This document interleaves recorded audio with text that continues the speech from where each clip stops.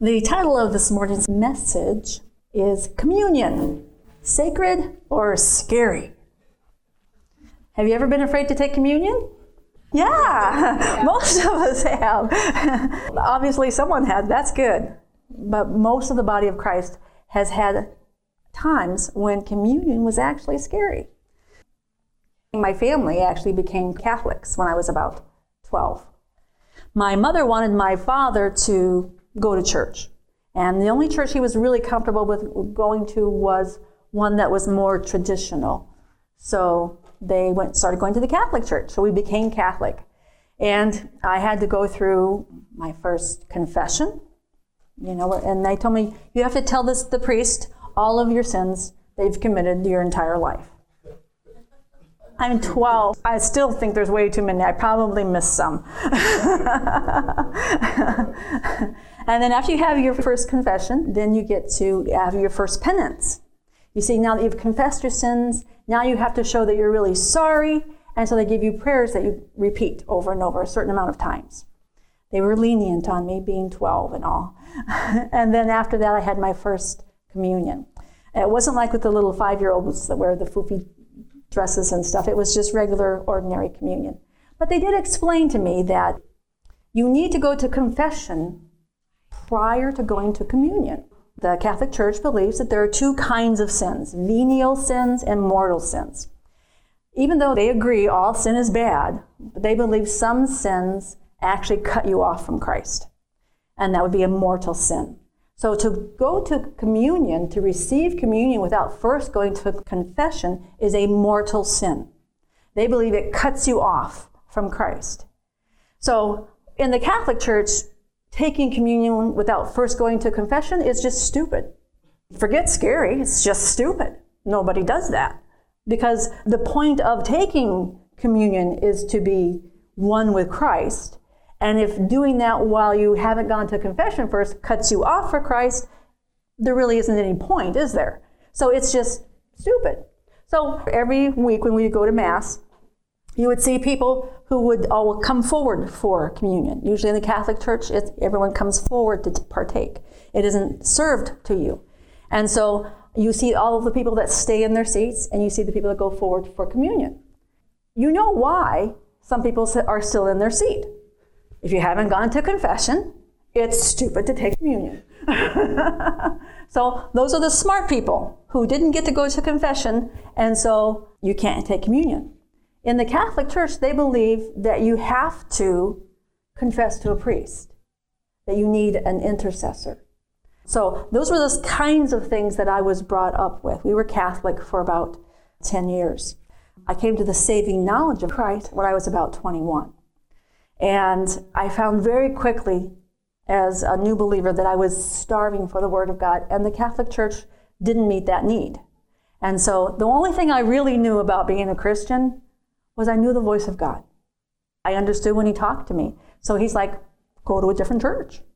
And I was like, okay, I will. So I became a Protestant. It was a big change to see somebody get up and minister the Word that wasn't wearing a robe, and you didn't do the same things every week. It was quite a mental shift. Communion went from being stupid without confession to being scary even with confession. So what I found is that this is very prevalent in the body of Christ. Now, why would it be scary? Well, it's because we misunderstand the Word of God. In 1 Corinthians chapter 11, it says this, "Wherefore, whosoever shall eat this bread and drink this cup of the Lord unworthily shall be guilty of the body and blood of the Lord. But let a man examine himself, and so let him eat of that bread and drink of that cup. For he that eateth and drinketh unworthily eateth and drinketh condemnation to himself, not discerning the Lord's body. For this cause many are weak and sickly among you, and many sleep." That means they die. Okay, if I do this wrong, I could die? This doesn't sound like a very good deal here. I think I like the Catholic stuff. We'll just sit in our seat and we won't risk being stupid. The Lord put me in these places. Without the Catholic Church, I would have not been in church. Even in the Catholic Church, I recognize the presence of God. So I'm not condemning the Catholic Church. I just simply don't agree with their beliefs. But then God put me in a little holiness church, which is a whole lot different than I believe now. So the Lord has taken me on a journey of discovery with Him. And that's part of what I want to talk to you about this morning, is discovering really what communion is about. In the little holiness church I went to, I was taught, unlike the Catholic Church, they believe that the elements actually become the body and blood of Jesus Christ, literally, even though there's no outward change. So that's why they esteem it so highly. Their idea is, I don't want to take the body and blood of Jesus Christ and put it in an unholy vessel. Sounds like a really good concept. We don't believe we're unholy vessels, though. Amen? That's the difference. As a Protestant, and in most Protestant churches, when it's time for communion, we are given the opportunity to get right. Sounds like a good idea. But doesn't this sound an awful lot like what we had before?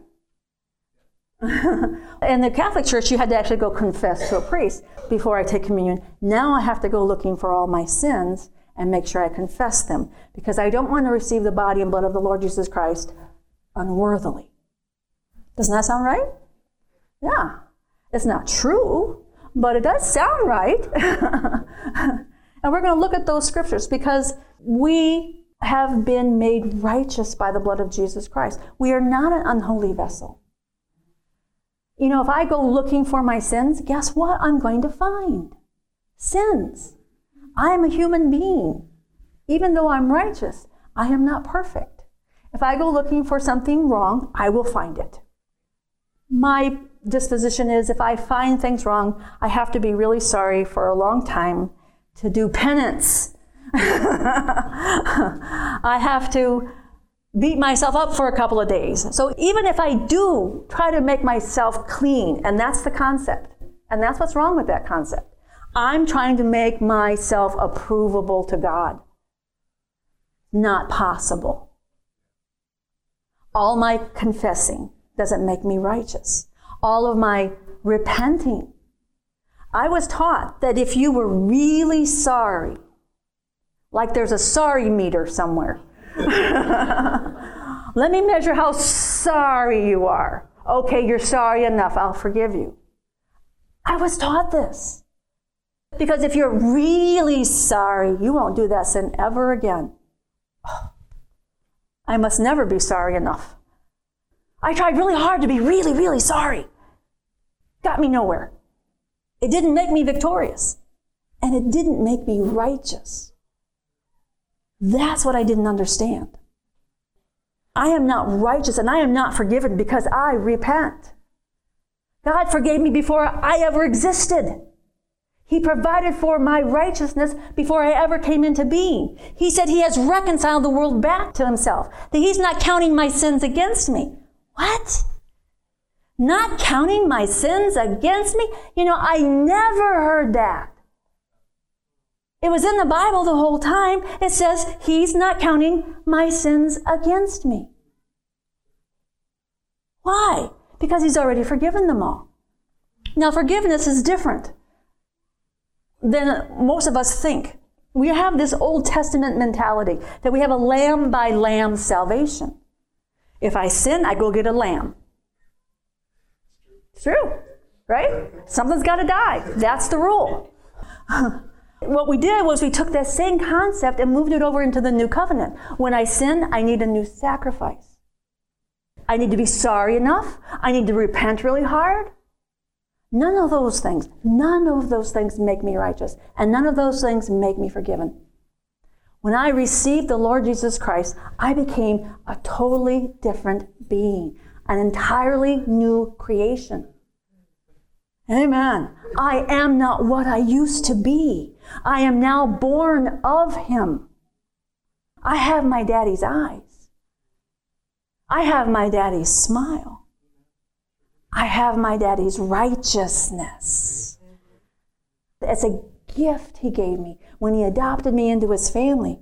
And He gave me the kingdom and all of the keys to the kingdom.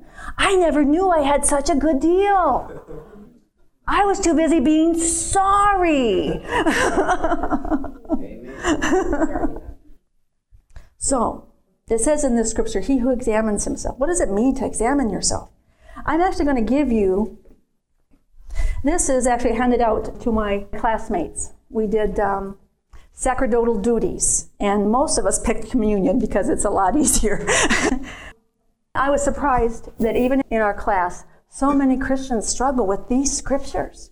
They sound so scary, and we need to interpret them correctly in order for them to become unscary. Because our Father says something that is good. All his good gifts.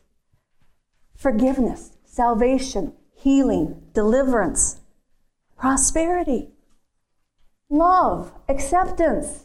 Everything is there. And he says, come to the table and eat. And he never says, please be scared when you do this. Not ever. I'm going to actually read a few scriptures before. In 1 Corinthians 11:23, it says this, for I have received from the Lord that which I also delivered to you, that the Lord Jesus, the same night in which he was betrayed, took bread. And when he had given thanks, he broke it. And he said, take, eat. This is my body, which is broken for you. And then he said the most astounding thing. Do this in remembrance of me. And then he continues. After the same manner also he took the cup, when he had supped, saying, this cup is the New Testament in my blood. This do ye, as often as ye drink it, in remembrance of me. It doesn't say, in remembrance of my sins. It doesn't say, in remembrance of my failures. It matters where your focus is. As long as I'm focusing on me, guess what? I am the problem. I don't want to look at the problem. I want to look at the answer. He says, do this in remembrance of me. Communion should be all about Jesus. All about Jesus. All about his goodness, and not about our sins. If we are focused on ourselves during communion, we're doing it wrong. This whole section of scripture comes after a passage where Paul is actually scolding new believers about how they were doing communion service. Because in those days, they did it like a Seder, where you had a ritual, like we do in service today, and then you had this big meal. And this big meal was a feast. And so he says to them, the way you're doing communion is horrible. You're getting drunk.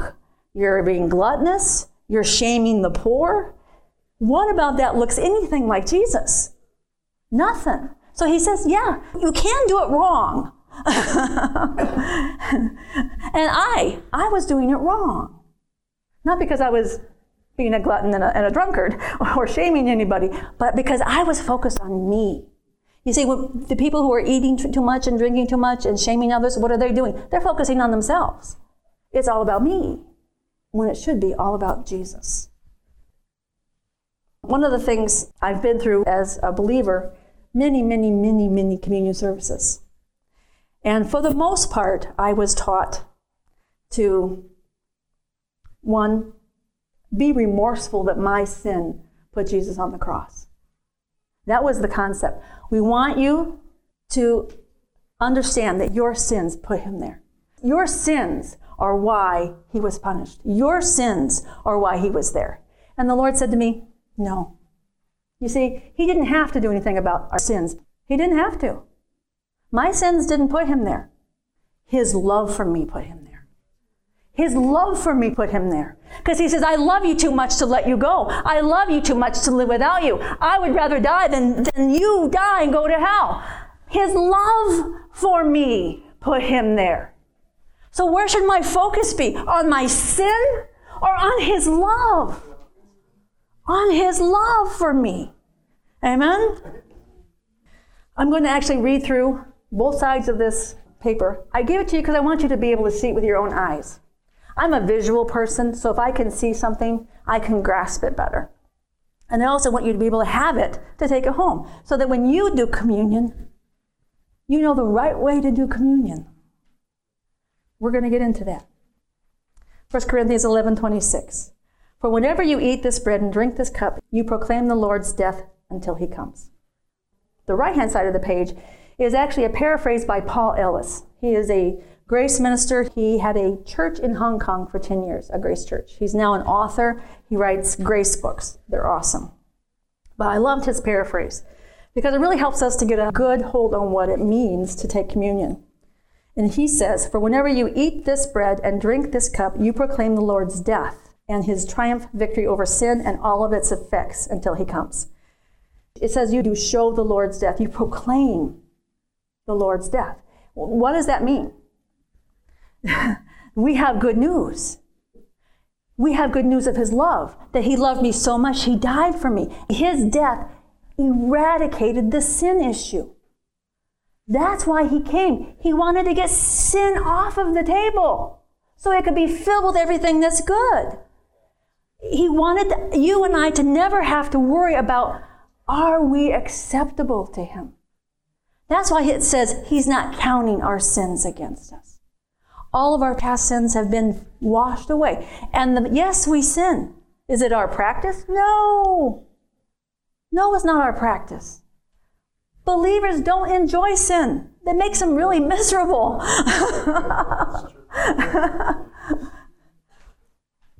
That's what we're doing in communion, is we're declaring the triumph over sin. That our sins no longer interfere with our relationship with our Heavenly Father. In verse 27 it says, therefore whoever eats the bread or drinks the cup of the Lord in an unworthy manner will be guilty of sinning against the body and the blood of the Lord. Doesn't that sound scary? I don't know of any believer who wants to sin against the blood and body of the Lord Jesus Christ. You can't if you're a believer. You really can't. Who is sinning against the blood and body of the Lord Jesus Christ? Those who are rejecting it. That's the sin, to sin against the body and blood of the Lord Jesus Christ. It says on the right-hand side of the page, therefore, if you eat the bread and drink the cup of the Lord without appreciating what Jesus accomplished, it's like saying Jesus died for nothing, and you are not honoring the Lord's body and blood. So often, Christians believe in receiving forgiveness of sins, but they don't believe for anything more than that. They don't believe the atonement contains their healing and their prosperity and their help and their strength and their peace. It's all in there. What he's actually saying is if you don't know what you've got, you're not going to be able to take hold of it. And so that's part of the problem with communion, because it goes on to say, a man ought to examine himself before he eats of the bread and drinks of the cup. Why? You know what it doesn't say? It doesn't say he should examine his behavior. It doesn't say he should examine his sins. You should examine yourself. Why? Because the people who were gathered here weren't all Christians. Lots of people were coming to these gatherings for these great feasts. Come on, let's go over to those Christians. They got lots of alcohol and food. they know how to throw a party. He said, examine yourself. If you're going to partake of this, understand that it is meant as an act of faith in a Savior. And that you need to know, am I in Christ or am I not? Am I a true believer or do I just want the free food? And there are people who come to church who want the benefits. They like the Christian benefits. Well, God says he'll heal me and God says he'll forgive me. I like all those benefits. I want to partake of those. It all comes in Jesus. There's no benefit package apart from Jesus. You can't have any of the benefits without Jesus. So that's what it says. Examine yourself. Are you a believer? So before you take communion, take a look at yourself. Now he takes a little different turn on this. Are you sick? Are you battling guilt and condemnation? Are you giving place to things that Jesus carried in his body? Think about that. And paid for with his blood. I really like this one because when we come to the table of the Lord, so often we have infirmities. And we have sicknesses, we have diseases, and we keep asking God to heal. We keep asking God to do. We keep asking God to move. But God says, I have already set the table. What he's pointing out here is, have you come to the table that's set with your healing, that has your provision, that has your strength, that has your hope, that has your peace, and have you said, no thanks? I think I'll keep my sickness for a couple more days. I think I'll keep my anxiety for another week. I think I'll keep my fear for a few more hours. He says, come to the table. Whatever it is you're battling, recognize the answer is on the table. And we don't have to put up with keeping things that Jesus paid for to get rid of. Verse 29 says, anyone who eats and drinks without recognizing the body of the Lord eats and drinks judgment to himself. On the right-hand side it says, but if you eat and drink without understanding, the word recognize, it has to do with understanding. If we come to the table and we don't know what's available, we won't know to partake of it. Because if you eat and drink without understanding all that the Lord did in his body, then you're not going to be free. It is like saying, I'm still under judgment. That's where I used to live.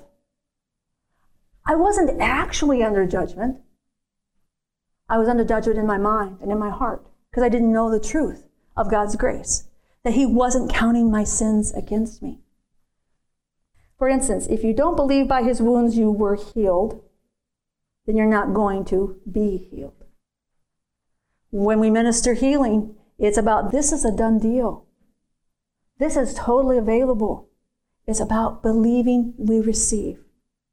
Verse 30 says, that is why many among you are weak and sick, and a number have fallen asleep. The right hand says, this is why many among you are weak and sick, and a number of you have died prematurely.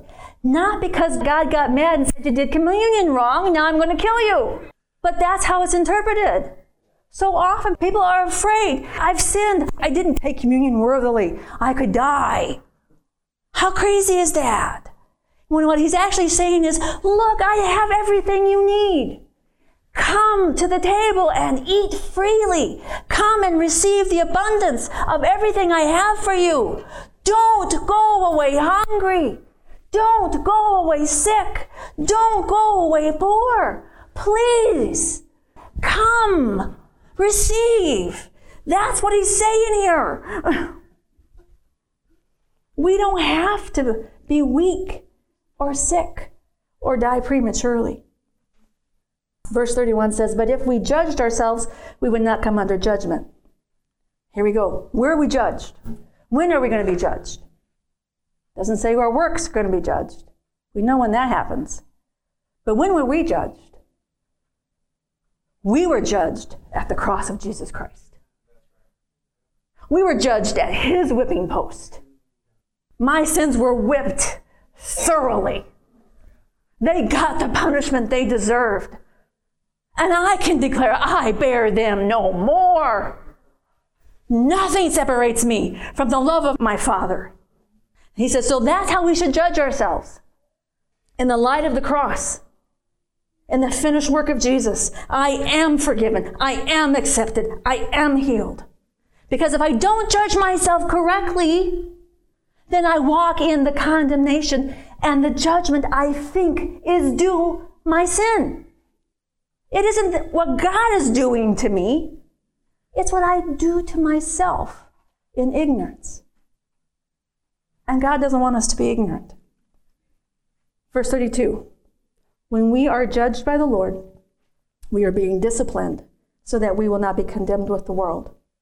The right-hand side of the page. When we renew our minds. See that word there, judge, we always think of it as a bad word. It's not a bad word. It means to thoroughly separate and discern. When we renew our minds and we learn to discern what is from the Lord and what is not. There are so many believers who think God gave them cancer or sickness or disease or infirmity or a car accident. God did this to me. No, God did not do that to you. But if you believe he did, guess what? You get to keep it. He doesn't want us to keep it. When we learn to discern what is from the Lord and what is not, then we are trained up. That word there, disciplined, means to be instructed, to be trained up, to understand correctly. That's what we do to our children. We don't put our children on a whipping post and beat the daylights out of them. If you do, I will call the police.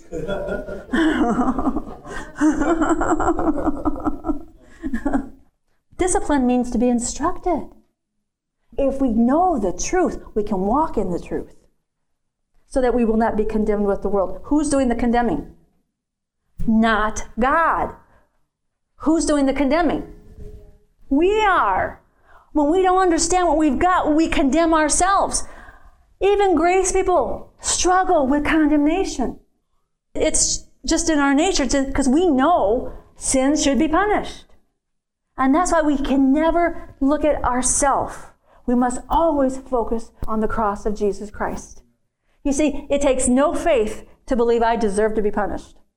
That's law. It doesn't take any faith at all. But to believe that I'm still righteous when I mess up, that takes faith. To believe He still loves me, that He hasn't changed His heart towards me because I've failed. That takes faith. It takes faith to believe He loves you. It takes faith to believe when you can't see what's going on that He has everything in His hand. It takes faith to apprehend those truths and make them work in your life. Because everything works in the kingdom by faith. This morning we are going to practice receiving. We're going to practice focusing on the Lord Jesus Christ and what He's done for us. We're going to receive communion this morning.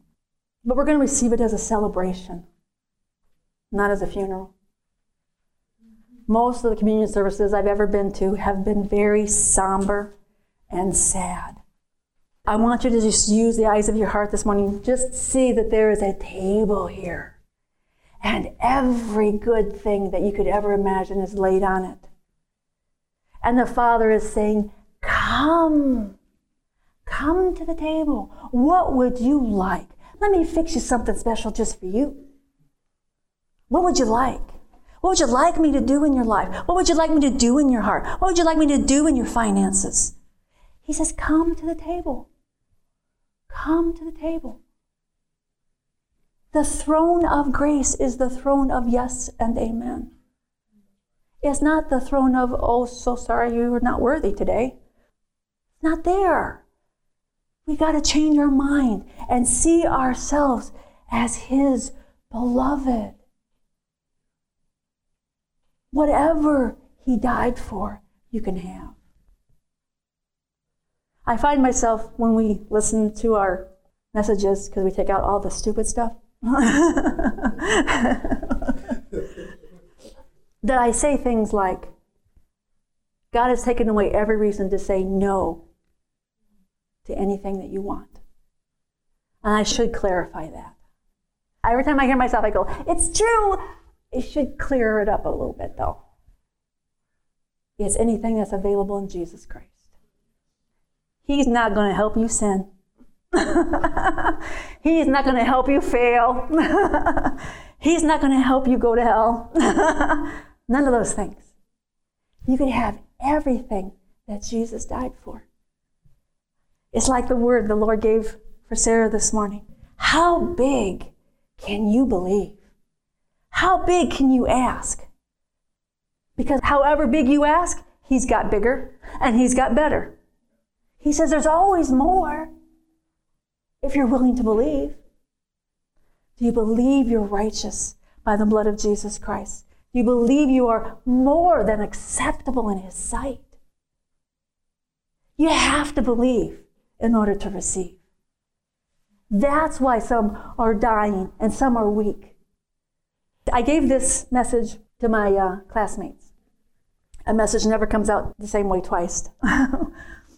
After we minister a word, because you hear it once, we hear it about 50 times in trying to prepare it. I thought, I really like this. This really helped me a lot. And I was surprised because it keeps cooking in you. The Lord said, why don't you come to the table more often? I thought, Well, I'm so busy. I thought, did I really say that?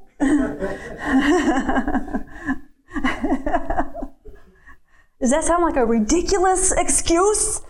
I'm so busy, I don't have time to go to the table of everything you could ever ask for. And he said, you find time to take your daily blood pressure medication? Yes, I do. Why do I do that? Because I know it has a powerful benefit in my body. But how much more powerful is the blood of Jesus Christ that destroyed all the works of the enemy? Perhaps if I took communion every day, I wouldn't need a blood pressure pill. Just perhaps. You see, what I realized was even though I know the truth, I was still afraid of doing it too quickly and unworthily and irreverently. I'm afraid of doing it wrong still. So I understand that this may not go away. That's why I want you to take this home. I want you to meditate on the fact that we can go to the table of the Lord every day. And I suggest you do. Are you fighting a weakness? Are you fighting a sickness? Are you fighting a disease? Is there a lack in your life? Well, guess what? We have a table that our Father has set for us.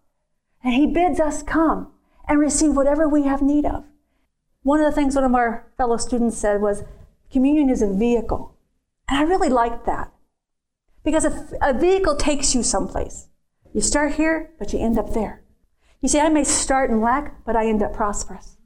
I start in sickness, but I end up whole. I start with oppression, but I end up delivered. I start in a bad place and end up only in a good place, in Jesus Christ. And I want to tell you, you don't have to be afraid of doing it wrong.